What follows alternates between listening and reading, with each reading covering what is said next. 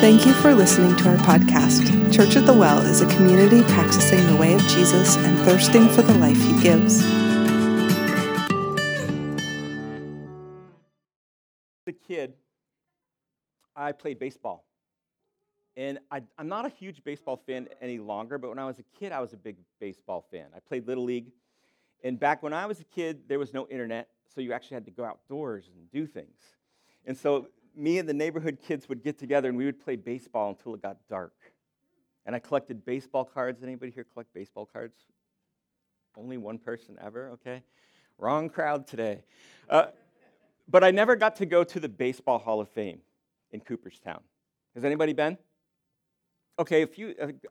Awesome. It's not far from here. So if you haven't been, you should go, because there's all sorts of historic memorabilia of heroes of the game. And I got to go when I was an adult. It was I think around 2005, 2006. There was some kids in my youth group who played high school baseball, and they'd never been. And I said, well, we're just going to jump in the car and go. And so we drove, and we spent the day there. And I have 3 pictures to show you, and these are things that are in the Baseball Hall of Fame. The first one up in the right corner is an old baseball. And you're like, who cares? It's an old baseball. Well, this baseball is from the 1919 Fall Classic. And what makes it special is the story behind it. Because in 1919, the White Sox, who were in the Fall Classic, conspired with some gamblers to throw the series. And this was the first ball used in that series. And as you see that ball, it almost fuels your imagination to think like, wow, what was it like for the pitcher to hold that ball? And he knew, man, we're gonna lose this on purpose. We're gonna get paid. And all our fans who are rooting for us to win, they don't even know what we're about to do. See, that baseball tells a story, right? There's another picture up there of, you see the green and gold jerseys? Oakland Athletics jerseys. Those are UVM colors. They're also Oakland Athletic colors. And for you baseball fans, the Lake Monsters here in Vermont are a farm team of the Oakland Athletics. The reason these jerseys are in the Hall of Fame is because in the 1960s, every team in baseball wore white uniforms or gray uniforms. But Charles Finney, when he bought the St. Louis A's, later moved them to Oakland, he decided that they were going to have these colorful jerseys, and so he picked gold and Kelly green. And you can imagine the first game where that team runs out on the field and everyone's saying, what is going on? They were made fun of by the league. One of the Yankees manager at the time said, hey, those screwball uniforms aren't going to help you win any more games. And so they're on display there, the first jerseys that were colorful in the 1960s. And then I have one more picture, and it's a bloody sock. Maybe there's some Boston fans who know what this sock represents. In 2004, the Boston Red Sox were playing against the New York Yankees in the ALCS, the championship series, to go to the World Series. The Boston Red Sox had not won a World Series since 1918. And here we are in 2004, and the Yankees jumped out to a 3-game lead. It's a best of 7, so you have to win 4 games to advance. And somehow Boston won 2 games, and they cut it close, and it was Game 6. This was Boston's chance to tie it up to get to the World Series. And their ace pitcher, Curt Schilling, he injured a tendon in his ankle, but he was scheduled to pitch in Game 6.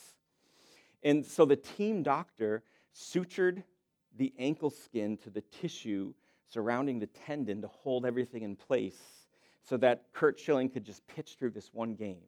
And from the very first inning, you could see the blood soaking through his sock, and the TV cameras wouldn't leave it. Right? They just kept focusing on that sock, and he pitched the game, and they won.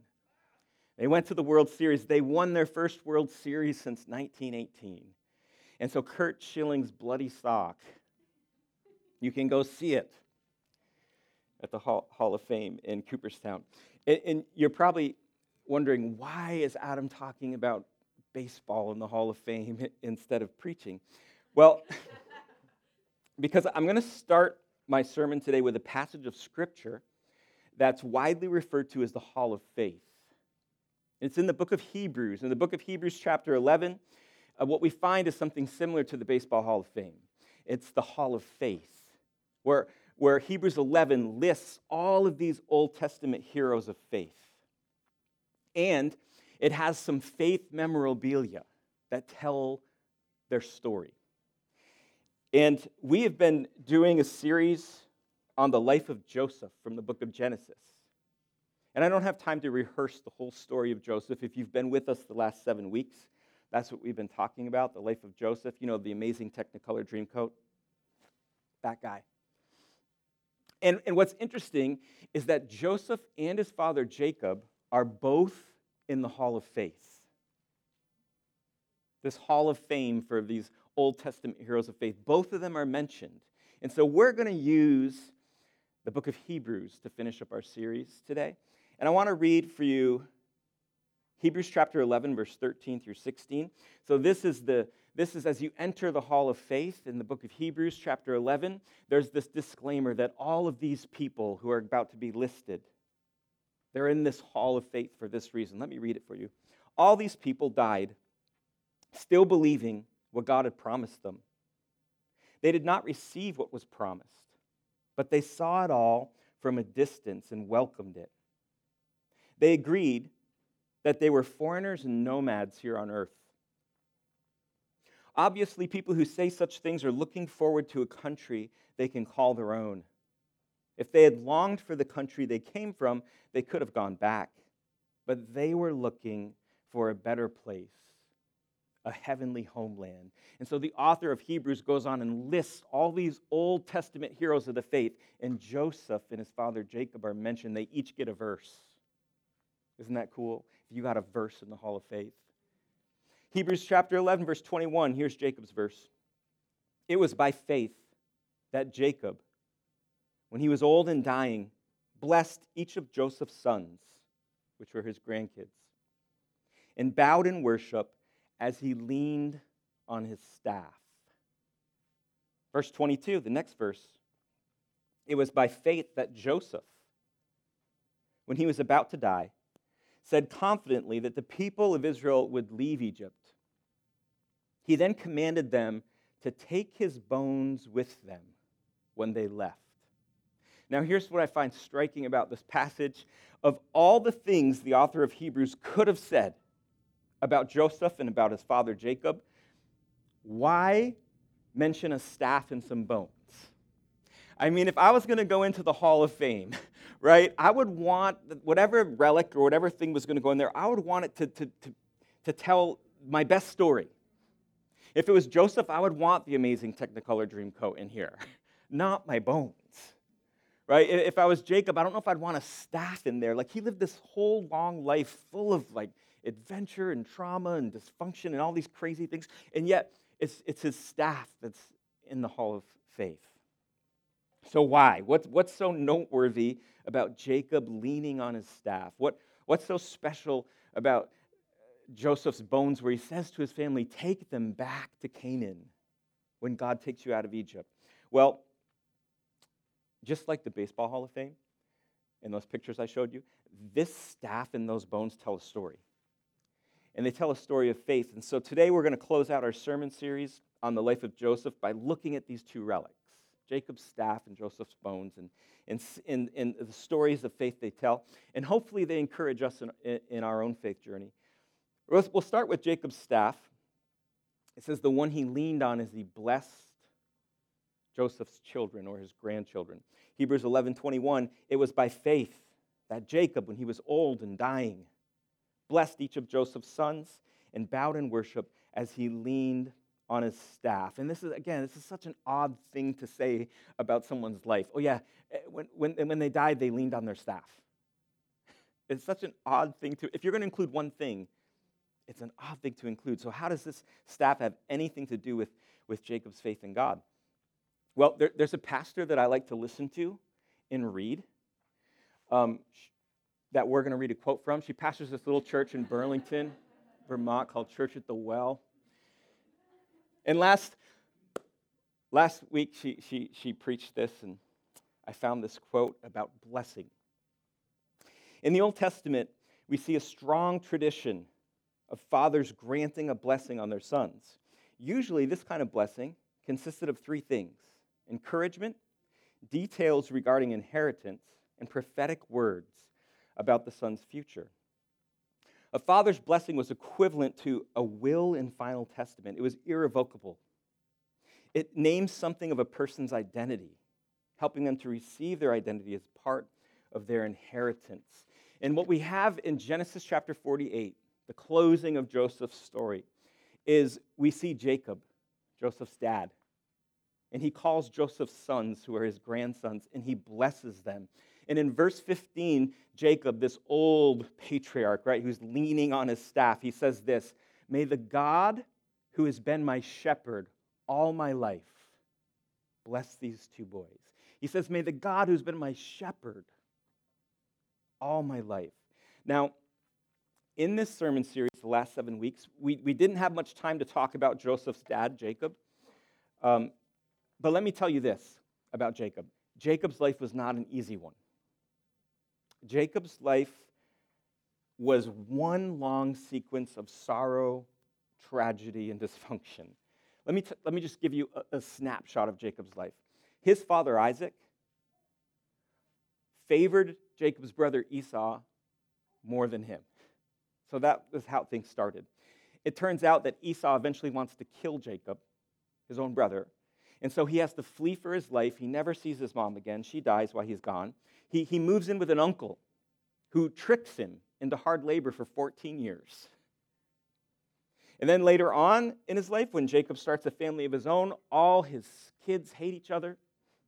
In fact, 10 of his kids conspired to kill one of his kids, but instead, they decide to sell him off as a slave when he's 17, and they take his coat of many colors, and they cut it up, and they put blood on it, and they send it back to their dad to trick Jacob into thinking an animal had killed him, when in fact they'd sold him off as a slave. After that, one of his daughters gets raped. His oldest son, Reuben, sleeps with one of his wives. He has to leave his land because there's a famine. Everything he has to pack up and leave and go to another country. His life was full of one sorrow after another, one tragedy after another, one big old ball of dysfunction, right? But here he is, we're told, at the end of his life, he's worn out, and he's leaning on his staff. He's leaning on his staff, and he's blessing his grandkids, Joseph's sons. And he's declaring that God had been his shepherd all the way through his life. He's not denying all the suffering he lived through. He's not belittling it. He's recognizing how God was with him in all of it. See, Psalm 23 wasn't written yet during Jacob's life, but Jacob believed it. Because Psalm 23 says this, that God makes us lie down in green pastures, and he does. But Psalm 23 also says, when we walk through the valleys and the shadows, he's with us. And Jacob is blessing his grandkids, and he's saying, God was my shepherd the whole way through, even in the valleys, even in the shadows, even in the difficulties. And he's leaning on his staff. And so his staff tells a story. It tells a story of his faith. It tells a story of how Jacob believed that God would make good on his promises, that he would finish what he started, that the promise that God gave his grandfather, Abraham, that their family would be blessed and would be a blessing to all the nations of the earth, and that he would give him a promised land. Here's Jacob is at the end, all worn out. He's dying. He's leaning on his staff. He's blessing his grandkids and saying, God is going to make good on what he promised, even though he couldn't see it, even though he didn't see it. Now, we know what Jacob didn't know, right? That from Jacob's family tree comes Jesus, who's the fulfillment of his faith, the fulfillment of all his hopes, but he didn't see it. And so he leaned on that staff like he leaned on God. He leaned on it and said, I've had a rough life. Nothing's gone according to plan. It's just been tragedy and sorrow and difficulty. But I know that God redeems, that he's a redeemer, and that he's going to make good on what he promised. And he's blessing his grandkids. And so that staff tells a story of hardship and suffering and trust and faith and how God just isn't with us in green pastures, but he's with us in shadows and valleys. and how God shapes us and forms us and invites us into his redemptive work. And he redeems our painful pasts and turns them into something good to be a blessing to others. And that's why Jacob's staff is in the Hall of Faith. Well, let's move on to Joseph's bones. Why are they in the hall? Hebrews chapter 11, verse 22. It was by faith that Joseph, when he was about to die, said confidently that the people of Israel would leave Egypt. He then commanded them to take his bones with them when they left. Again, this is another strange piece of memorabilia to put in the Hall of Faith. Of all the things, maybe it's the coat that should have gone there. Maybe it's the crown that Pharaoh gave him to be second in command of all of Egypt, but it's his bones. What story do his bones tell? Well, in Genesis 50, the very last chapter of the book of Genesis, Joseph's father Jacob dies.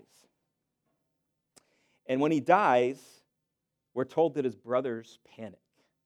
And you can guess why they're panicking, right? Because now that Joseph's father's dead, maybe he's going to get revenge on them for selling him into slavery when he was 17. And so they're panicked.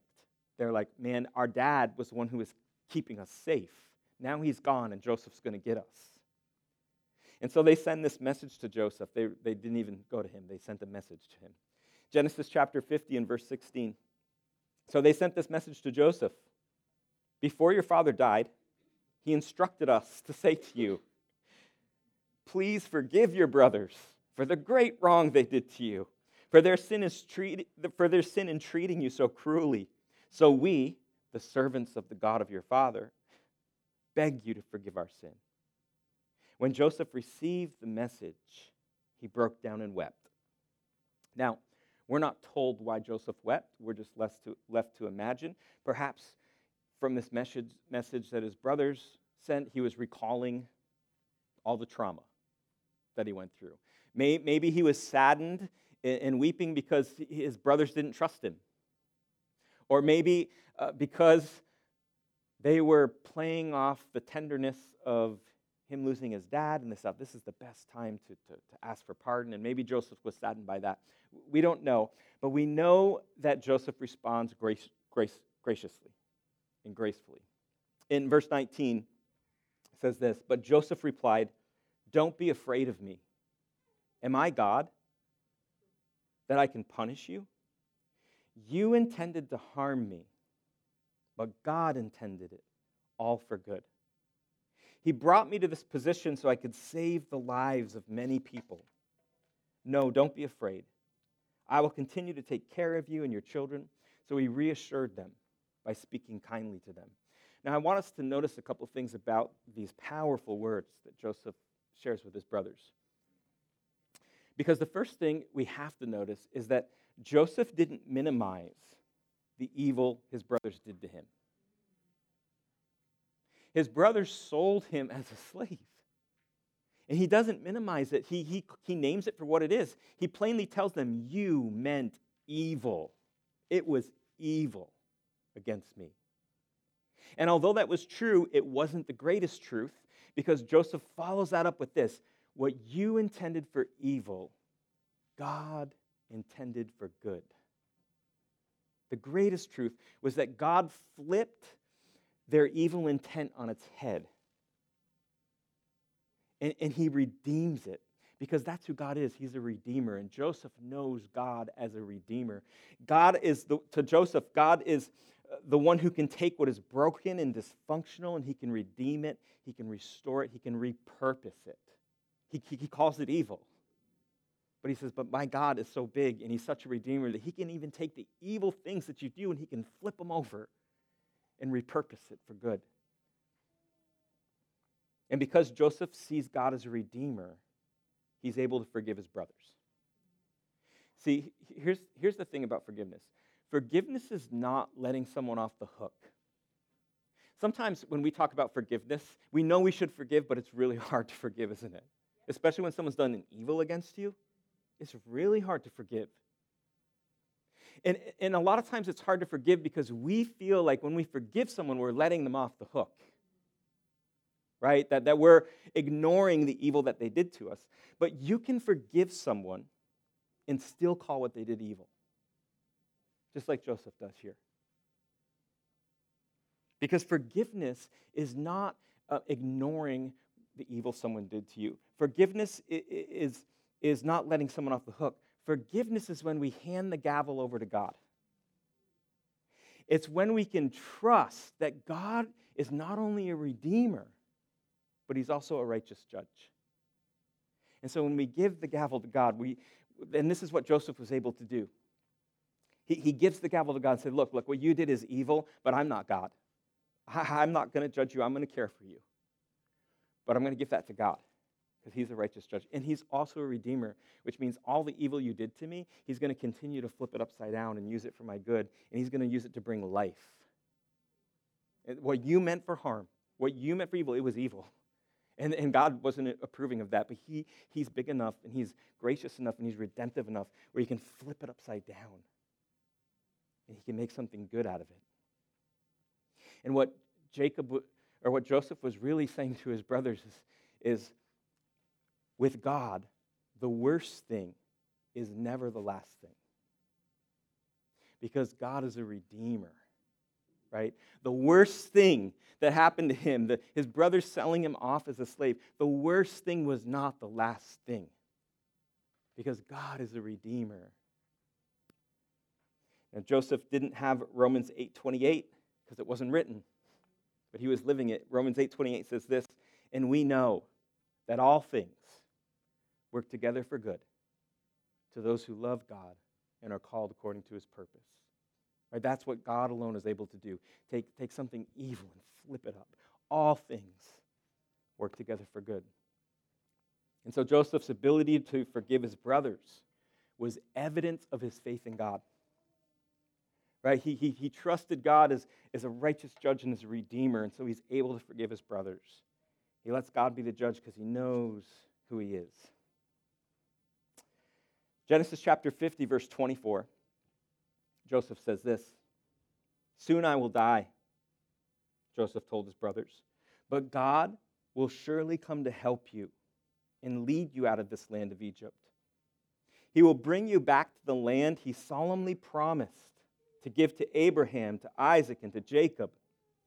Then Joseph made the sons of Israel swear an oath, and he said, when God comes to help you and lead you back, you must take my bones with you. See, when Joseph made this request that his family would take his bones with them back to Canaan, it was Joseph's way of looking forward to God finishing what he started. That God was going to finish this plan of redemption. It was a declaration that God would make good on his promise of redemption. It was his way of saying that, hey, God didn't take us this far to leave us here. He didn't. So when I die and when I'm gone and God brings you out of Egypt and he brings you into redemption and the promises he had, take my bones with you because I need to be a part of that. See, it's his faith in God. These bones tell a story. And everything Joseph went through, he was still holding on. No. All the way to my grave. I'm going to trust that God can redeem this.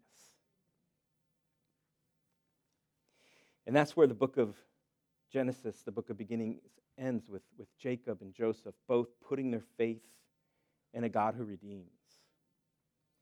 You know, Hebrews chapter 11 and verse 1, the very first verse of the Hall of Faith says this, that faith is the substance of things hoped for, the evidence of things not seen. Faith is the substance of things hoped for. See, here's the truth today, is that we all live by faith. How can I say that so dogmatically? Well, because faith is the substance of things hoped for, and everybody's hoping for something. Whether you believe in God or not, you're hoping for something. And faith is the substance of things hoped for. So all of us, whether we're agnostic, atheist, Christian, whatever, we all are people of faith. Because faith is the substance of what we're hoping. What you're hoping for, that's what your faith is in. And so I kind of find it funny sometimes when people say, I don't really have any faith. I'm like, oh, yes, you do. Because you hope for something, or that's why you're here. And what Joseph and Jacob were able to do is they were able to put their faith, to transfer it from all these other things into a God who's a redeemer. Can I tell you why I really wanted to preach this morning? Because I needed to go through the Hall of Faith today and see Jacob's staff and Joseph's bones.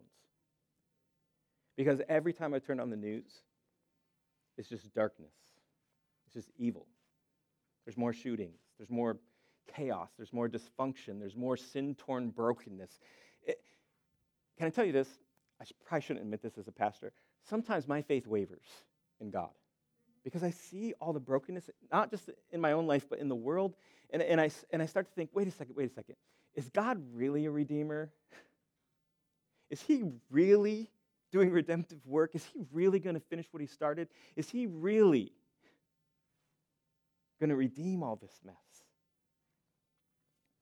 And so I need, from time to time, to look at artifacts of faith, the heroes of faith in the Old Testament who just hung on. You got Jacob, he's just leaning on his staff. Man, he's so old and worn out. He's just been through so much in his life, but he's like, no, like I'm almost dead, but I'm leaning on my staff. I'm blessing these kids. God's going to make good on his promise. He never even sees it, but it comes to pass. You see Joseph, who went through just remarkable tragedy and imprisonment and abandonment and sold as his brother, just terrible, terrible stuff. And God redeems it and turns it around and uses it to save so many lives. And Joseph said, he's not done. God's not done. When you go, take my bones.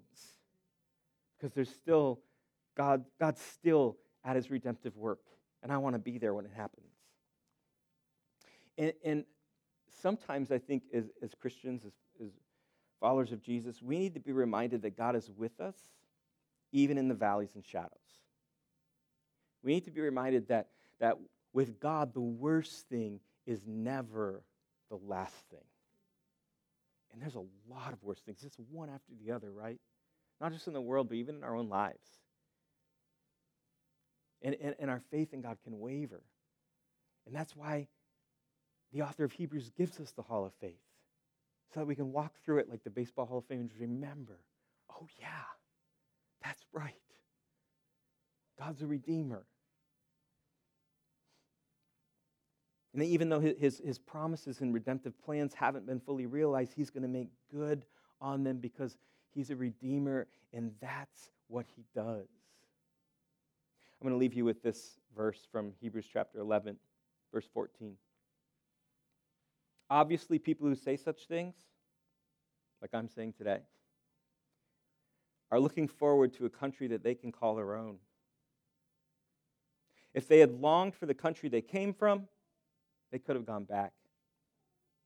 But they were looking for a better place, a heavenly homeland.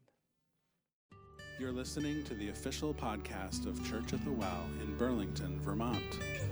For more information about Church at the Well, including gathering time and location, events, and how you can financially support the podcast, please visit us online at www.wellchurchvt.com.